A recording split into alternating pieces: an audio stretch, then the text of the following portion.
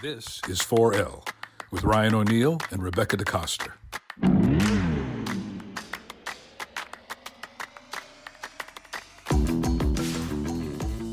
All right, so I think when we started this podcast, DeCoster, we had sort of hoped we would get maybe some celebrity or famous divorces that would creep into the news.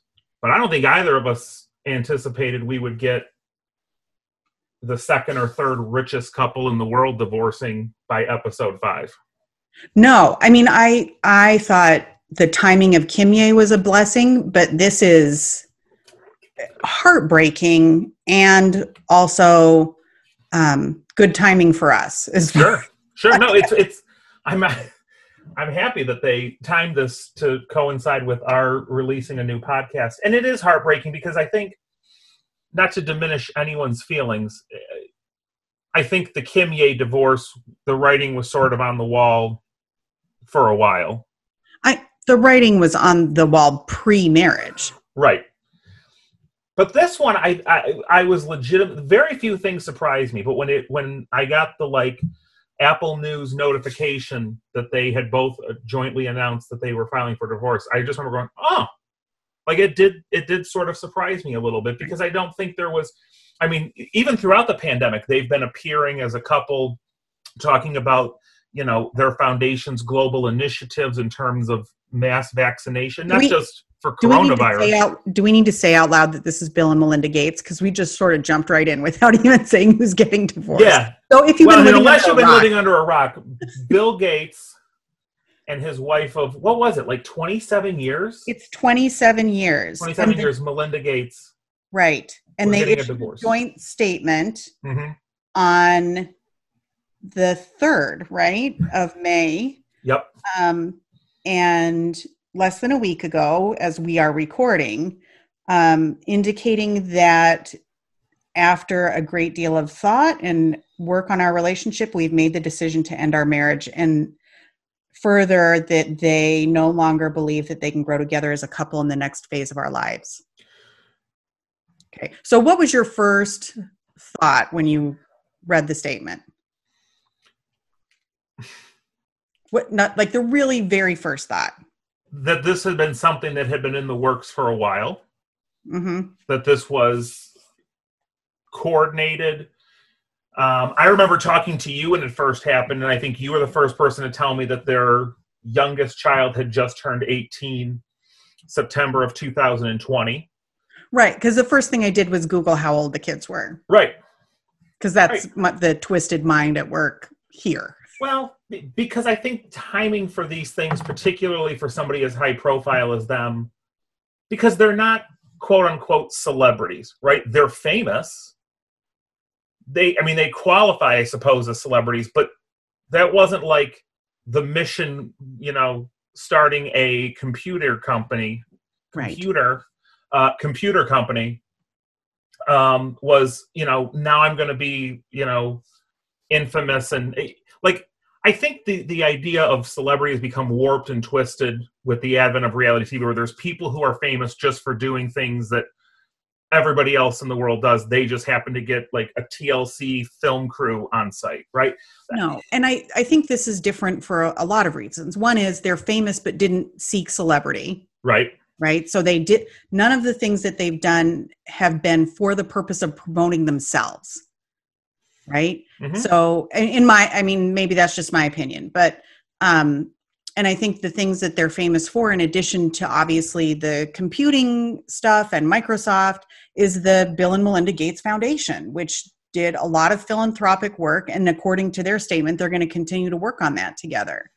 So so let me say at the outset of this podcast, because I think the money aspect is crucially important, but I think we also have developed a warped sense of how much money we're talking about here. Okay. And I remember this great interview with Howard Stern and James Corden, where James Corden had revealed that he had done a private, carpool karaoke session for somebody who was very wealthy and had charged, a pretty substantial sum. And Howard was sitting there guessing, and he's like, "What did you get? 2 million, 3 million?" And Corden shoots back at him. He's like, "You're so rich, Howard, that you have no concept of how much money is," because it wasn't anywhere near that. It might have been like 100,000 or something.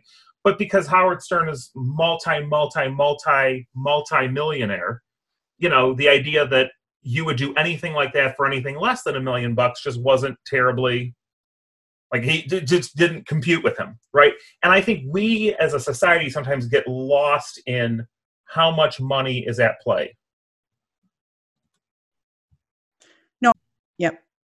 So I think that's accurate. And I think that, so an interesting thing that happened today, and I don't know if you followed this. Well, it didn't happen today. I guess it happened on Tuesday, but I saw the news story today that Bill Gates already transferred, after the announcement, $2.4 billion in securities to Melinda. And they did that on Monday, I guess, at the time they issued the announcement, which says to me, I don't know if it says the same thing to you, they already have their divorce settlement. Yeah. Right? Well, maybe. I mean, who amongst us hasn't just casually Venmo'd somebody $2 billion? I did that for you yesterday. Right, which was very... So, and I'm so glad you brought this up, because the one thing that I've seen people tweeting and talking about is, well, Melinda's not seeking spousal support.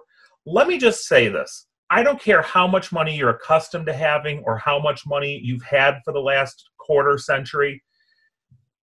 Nobody needs spousal support or alimony when, before the ink is dry in a divorce judgment, they're being fired over $2 billion in stock options. Okay, well, let's talk about that in detail. And I'm glad you brought that up, because I thought about that when I saw, like, oh, no spousal support. And I thought, well, why would you? I don't know what other states' spousal support statutes look like, but I know that one of the factors in Michigan is you have to have need. And if someone just Venmo'd you like $2.4 billion in securities, I can't imagine you could make a case that you have any need for spousal support. I'd love to meet the judge who sits down and makes a determination that there is a need for support based on $2.4 billion. And I'm sure someone's going to write to us or tweet us and be like, well, she was accustomed to this multi-billion-dollar lifestyle, so $2 billion's a kick in the bucket. She's going to need more than that to sustain her lifestyle. No, she isn't. You don't need more than $2 billion to sustain. Guess what? The private jets and the multi-million-dollar homes and the, custom clothing from Tom Ford is all going to be there with a big chunk left over after that $2 billion. And I don't think the $2 billion is the only thing she's getting, by the way. No, I don't either, because what the news article that I read said was that the following day, so he transfers it on Monday, the next day his net worth dropped slightly from $130.4 billion to $128.1 billion. Yeah, that's so tough. It is a drop day. Yeah, but it is a drop in the bucket, but it's also more than the net worth of many countries. So by the way, just because we are having some fun with the numbers, the money for their personal estate as well as their charitable foundation, per the Atlantic, is $180 billion, which is equal to the annual gross domestic product of Kazakhstan. I just realized you can't say that word, or Qatar, which I can say. So, I mean, right. You have as much money as nations are churning out on an annual basis. So, I know. Well, and then I think the square footage of their house was something that was mind-boggling too. I thought I saw, 66,000 square foot home with a trampoline room. Can we talk about that for a second? What is a trampoline room? Dude, I can't. I want to know what the trampoline room is, and I want to know how much that would be to put into my own house. Do you think it's like a Defy or Airtime situation? Maybe. I mean, if you're going to have a trampoline room, it should be like a Defy or Airtime. I mean, if you have a 66,000 square foot house, you could probably have an entire Defy or Airtime in your home. Sure, because it's only the size of a Kroger, right? Right. Typically. I really sort of imagine, and maybe it's because I'm projecting what I would do if I had that kind of wealth. But if you have a 66,000 square foot home and $130 billion, wouldn't the more fun thing be to do a Scrooge McDuck style vault with a with a diving board. That's personal to you. It is. That's a very Ryan thing to, first of all, have Scrooge McDuck even pop into your brain. Yeah. But I also, like, I can't even He's my imagine. favorite character. It's just the best. I can't even imagine what that would be like. My first thought when I saw 66,000 square feet was, how many people do they have cleaning that? Like, it has to be a crew that lives there and does it every day, right? Like, I can't even get to my baseboards. Are you kidding me? It would be insane. They have to have somebody who is staffed there full time. It can't just be one person. It has to be like a staff, like a full, like, Downton Abbey like type deal, right? I'm trying to get an idea of just how many square feet, like how big that is. Like, I'm trying to find something that like would resonate with how big like 66,000 square feet. It's really big. I mean, that's huge.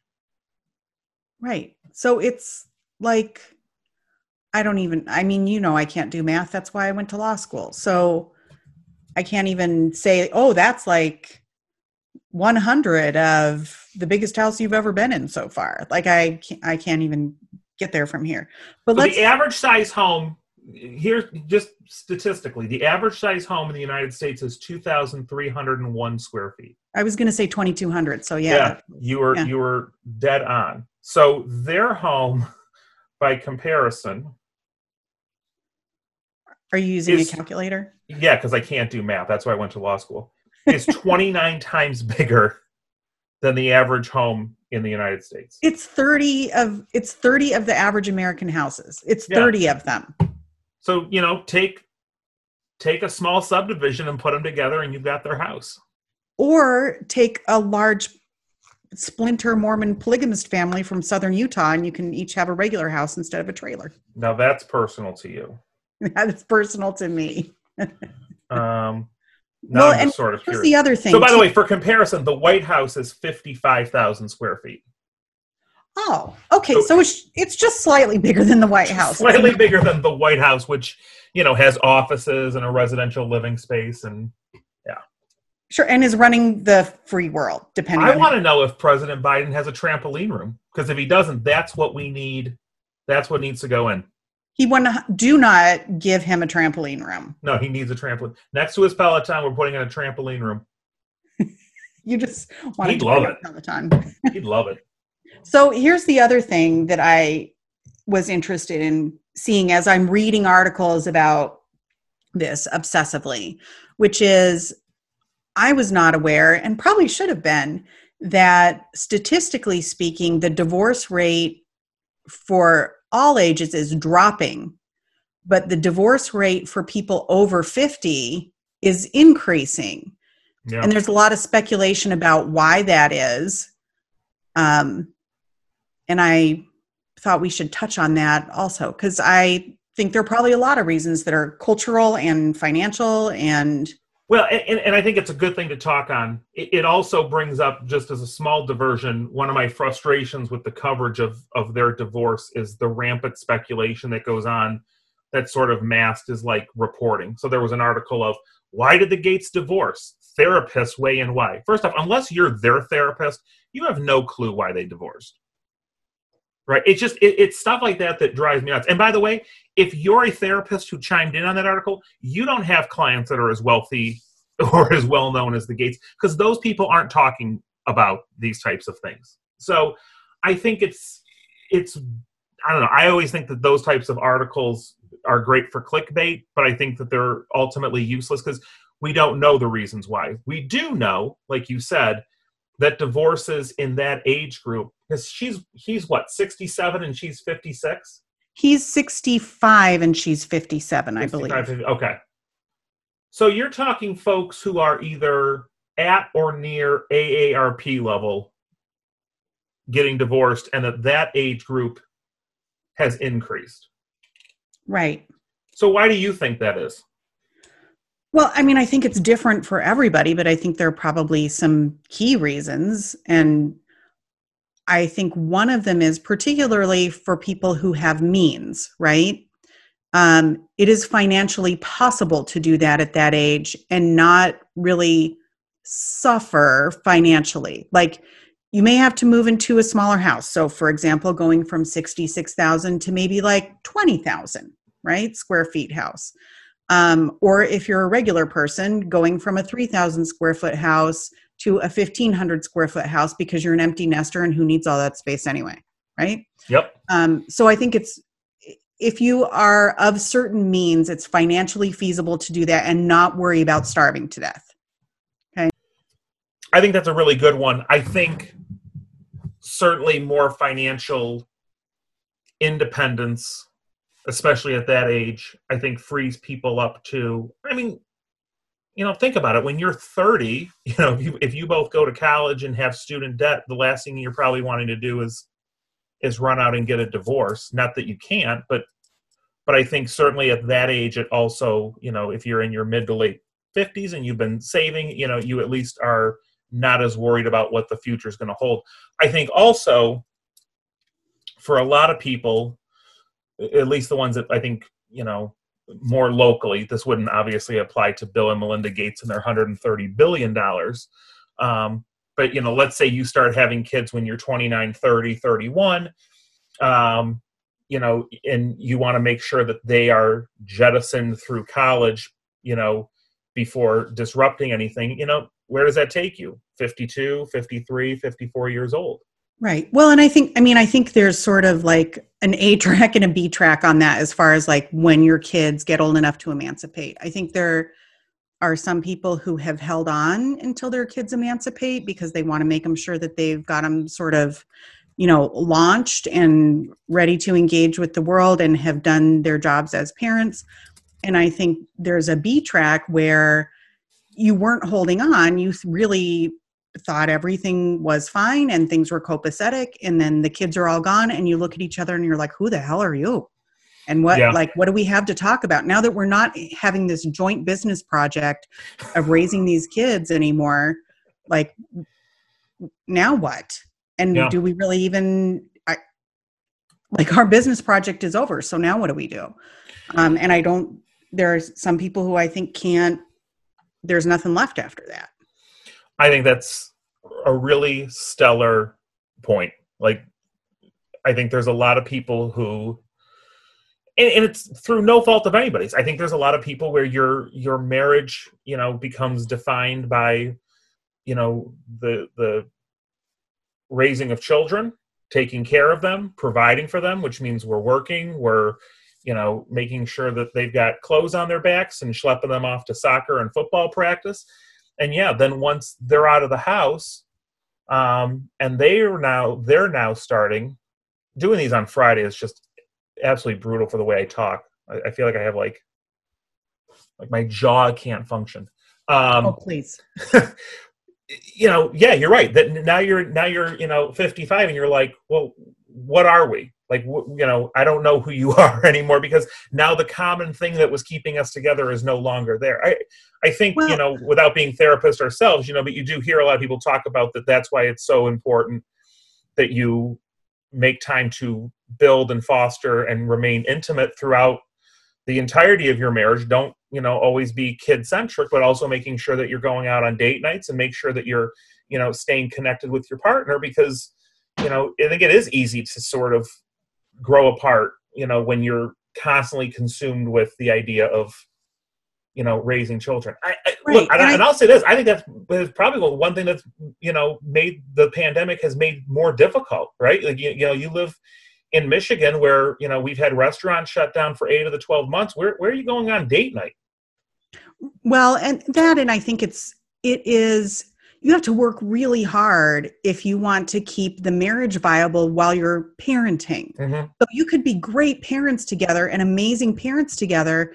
And then when the folks who benefited from your parenting relationship no longer need your parenting relationship, and you realize that there was a relationship that you let languish and die while you were doing all of that, like, I think it's super common and easy if you aren't making like a Herculean effort to keep watering that plant, like plant's going to die. Right. So I don't know. Yeah. No, I think it's easy to sort of fall into that path, and to then suddenly, like, almost like wake up from a 20-year dream and be like, oh shoot, like I don't know who this person is anymore. Like we've in engaging in this, I love the idea of calling it a joint project, which might now be the nickname for my own kid. The joint project. I go pick the joint project up from gymnastics. But yeah, when you're finished with it, now all of a sudden you're looking at somebody, and it's not the person who you were married to, when you were in your mid-20s. Now it's a totally different person and a stranger to you. And I think that is a great observation in terms of why we are seeing such an influx. I mean, and again, you and I can sort of speak to this locally. It is surprising to me how many, divorce cases are filed either as, a divorce with a minor child where the minor child is 17 and a half, or DO cases, which for those who don't know, in Michigan, those are divorces without minor children, where people are, in that Gates timeline, right? 25, 30, 35-year marriage. Yep. And I've had 70-year-olds coming in, and I'm like, whoa, like it almost sort of spooks you a little bit, because I'm like, I would not want to be at that stage in life, rebuilding and starting all over. Well, and I think that's like, it being spooky is sort of why the Gates divorce is heartbreaking, because it's not like they were arguing about money. I would imagine, like, oh my God, you bought brand name at the grocery store. Like, that's not going to be an argument. Do we get basic or fancy cable? That's not going to be an argument. Right. Like, you're not going to be arguing about whether or not the light bill got paid. You're not going to be arguing about whether or not you're ready for retirement. And so they've got all the money in the world. They're very smart.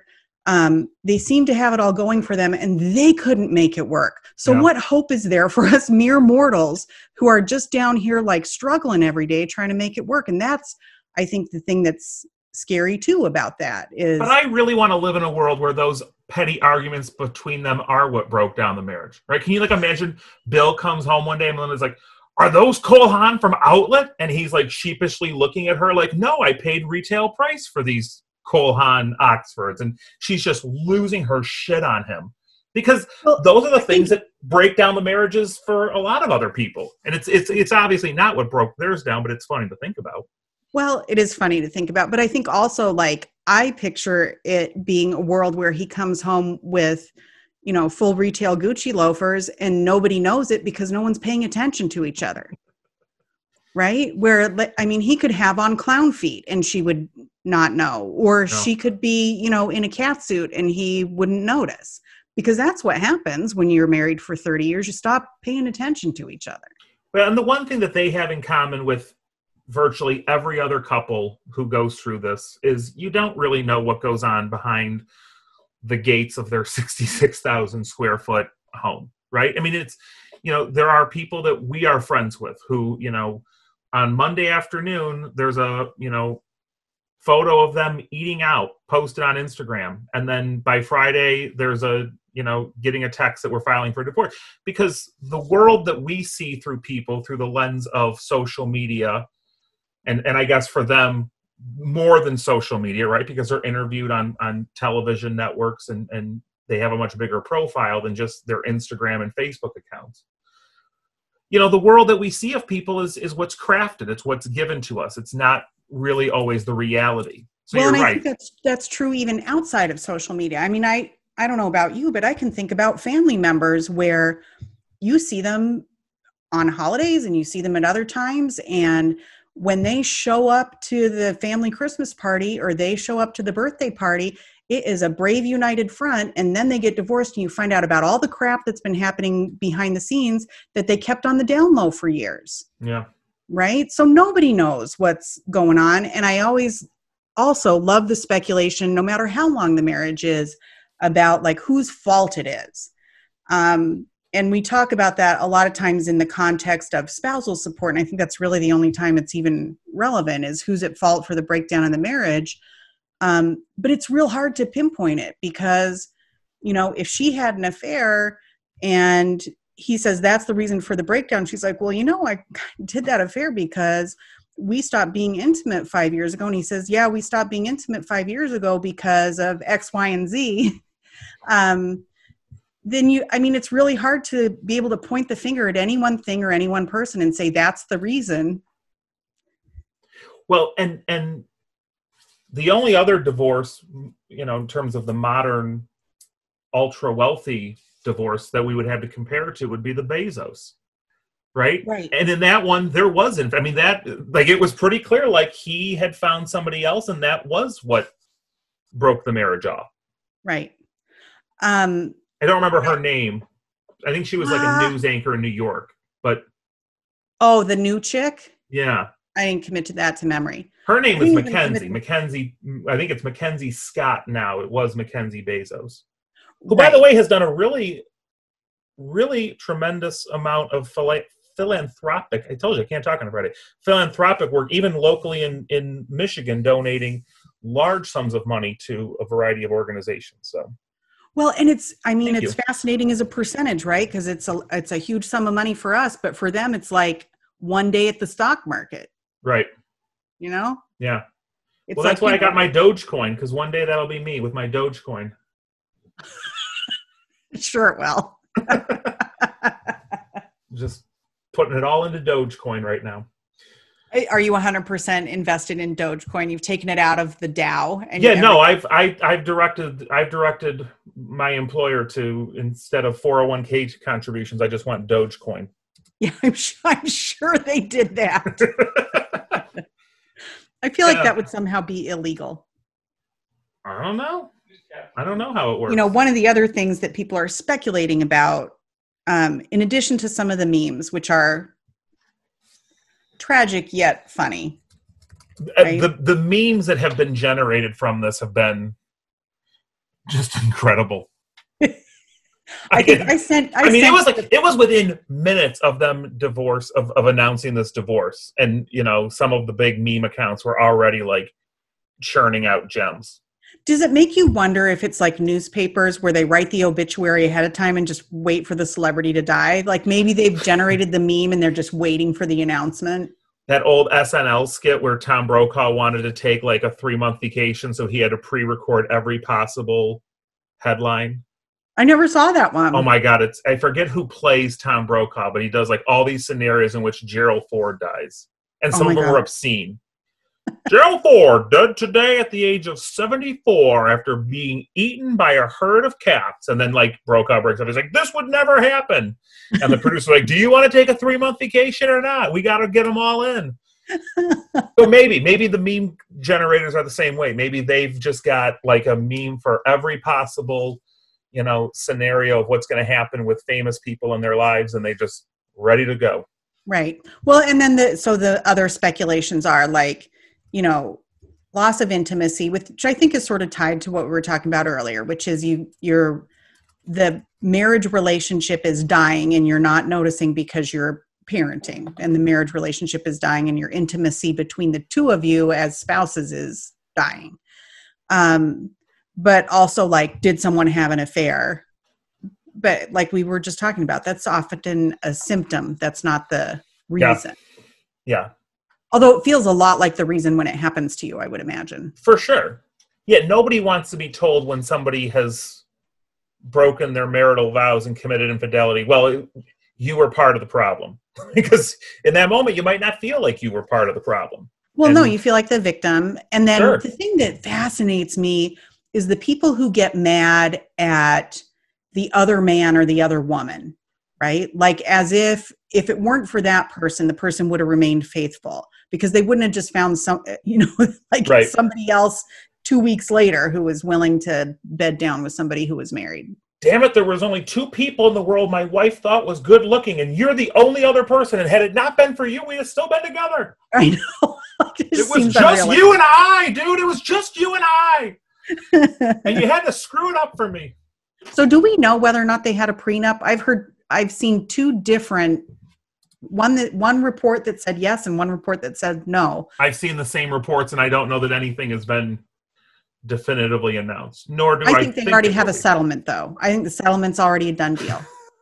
No, I do. Well, it goes back to how you view the numbers, right? And how comfortable you are with it. For 99.99999% of humanity, the idea of transferring $2 billion in stock options would seem like, yeah, there's a settlement in place, and this was already sort of the That's outline just the first dump. That's just the first couple billion. Right. But for them, it might be akin to, I changed my direct deposit from work, and now I'm just sending you a few bucks for the status quo order. I guess. I don't know. I think there was a CNN report that was sort of like predicting that this would be no drama. And I think certainly no public drama. Like these are not folks who are going to have their PR agents releasing statements about, whether or not someone got drunk on an airplane and assaulted one of their children. No, there's for a variety of reasons. Number one, sort of the same thing with the Bezos divorce. I mean, to sort of go back to it, when you are Jeff Bezos and you are the face of the richest company in the world, having petty squabbles and, tabloid stories about you doesn't help your stock price. And it wouldn't help Microsoft's if, Well, also it's tacky. Well, it is. No, I agree. But I'm saying they have millions, if not billions, of reasons, right, why this can't be a very public, ugly squabble, right? They just can't. Okay. Right. And also, even though their kids are all legally adults, I don't care how old my kids are. I don't want to do anything that's going to hurt them. And it's not like it's going to hurt them any less when they're 18 or 23 than it would when they were 8. They might be able to wrap their head around it a little bit better, but it's still going to hurt. I don't want to be saying horrible things about the other parent in public or in a court file, which we've talked about on a different podcast. Right. No, I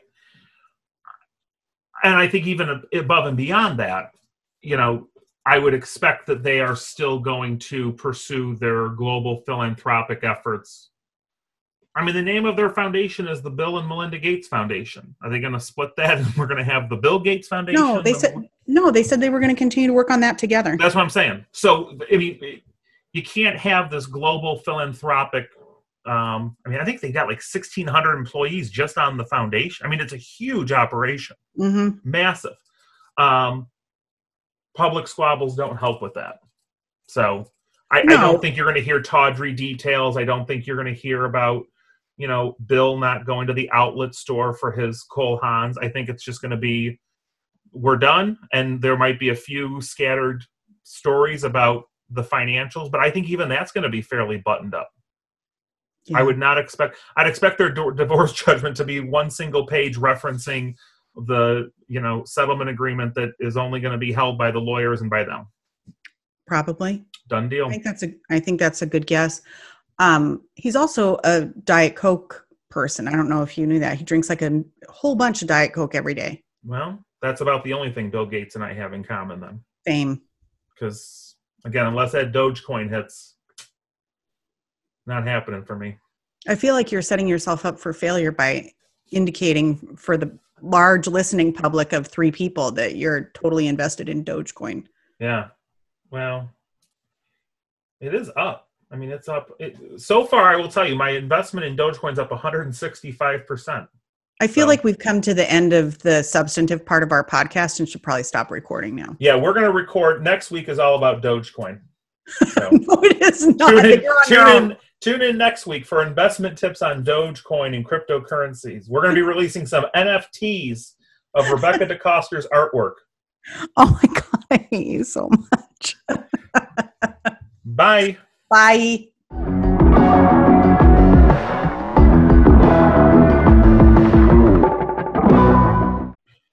So one of the downsides of podcasting that at least we're quickly learning about is that when you record a podcast 5 days before you plan on releasing it and news breaks, you got to do what I'm doing right now, which is supplement the podcast so that it doesn't sound as though we had no clue what we were talking about. So over the weekend and over the last day or so especially, more reporting has come out that Bill Gates' wife, Melinda, began talking with divorce attorneys back in 2019, so 2 years ago, right around the time that it was being reported by the New York Times that Bill Gates had some interactions with Jeffrey Epstein. We also have new reporting that came out this weekend that an engineer came forward at Microsoft that same year and reported that she was also having an affair with Bill Gates. There is reporting that he was asked to step away from the Microsoft board. Bill Gates denies that's the reason he stepped away from the board. So, he'd ended up resigning, though, on March 13th, 2020. And again, all this stuff has been reported by various outlets. I'm going off of the Yahoo News report here. So I guess the lesson of the day in all this, the nice little neat takeaway after our 30-minute podcast on the topic is that tawdry details are always going to come out. Right, we got great reporters that are going to dig these things up, and it's just hard to keep a lid on these things. And I would expect that there will be more coming out in the days and weeks that follow, either confirming or denying the reports that are already out there. So, yeah, sorry. Hope you made it to the end of this because, this was our only chance to really sort of clean it all up. Bye.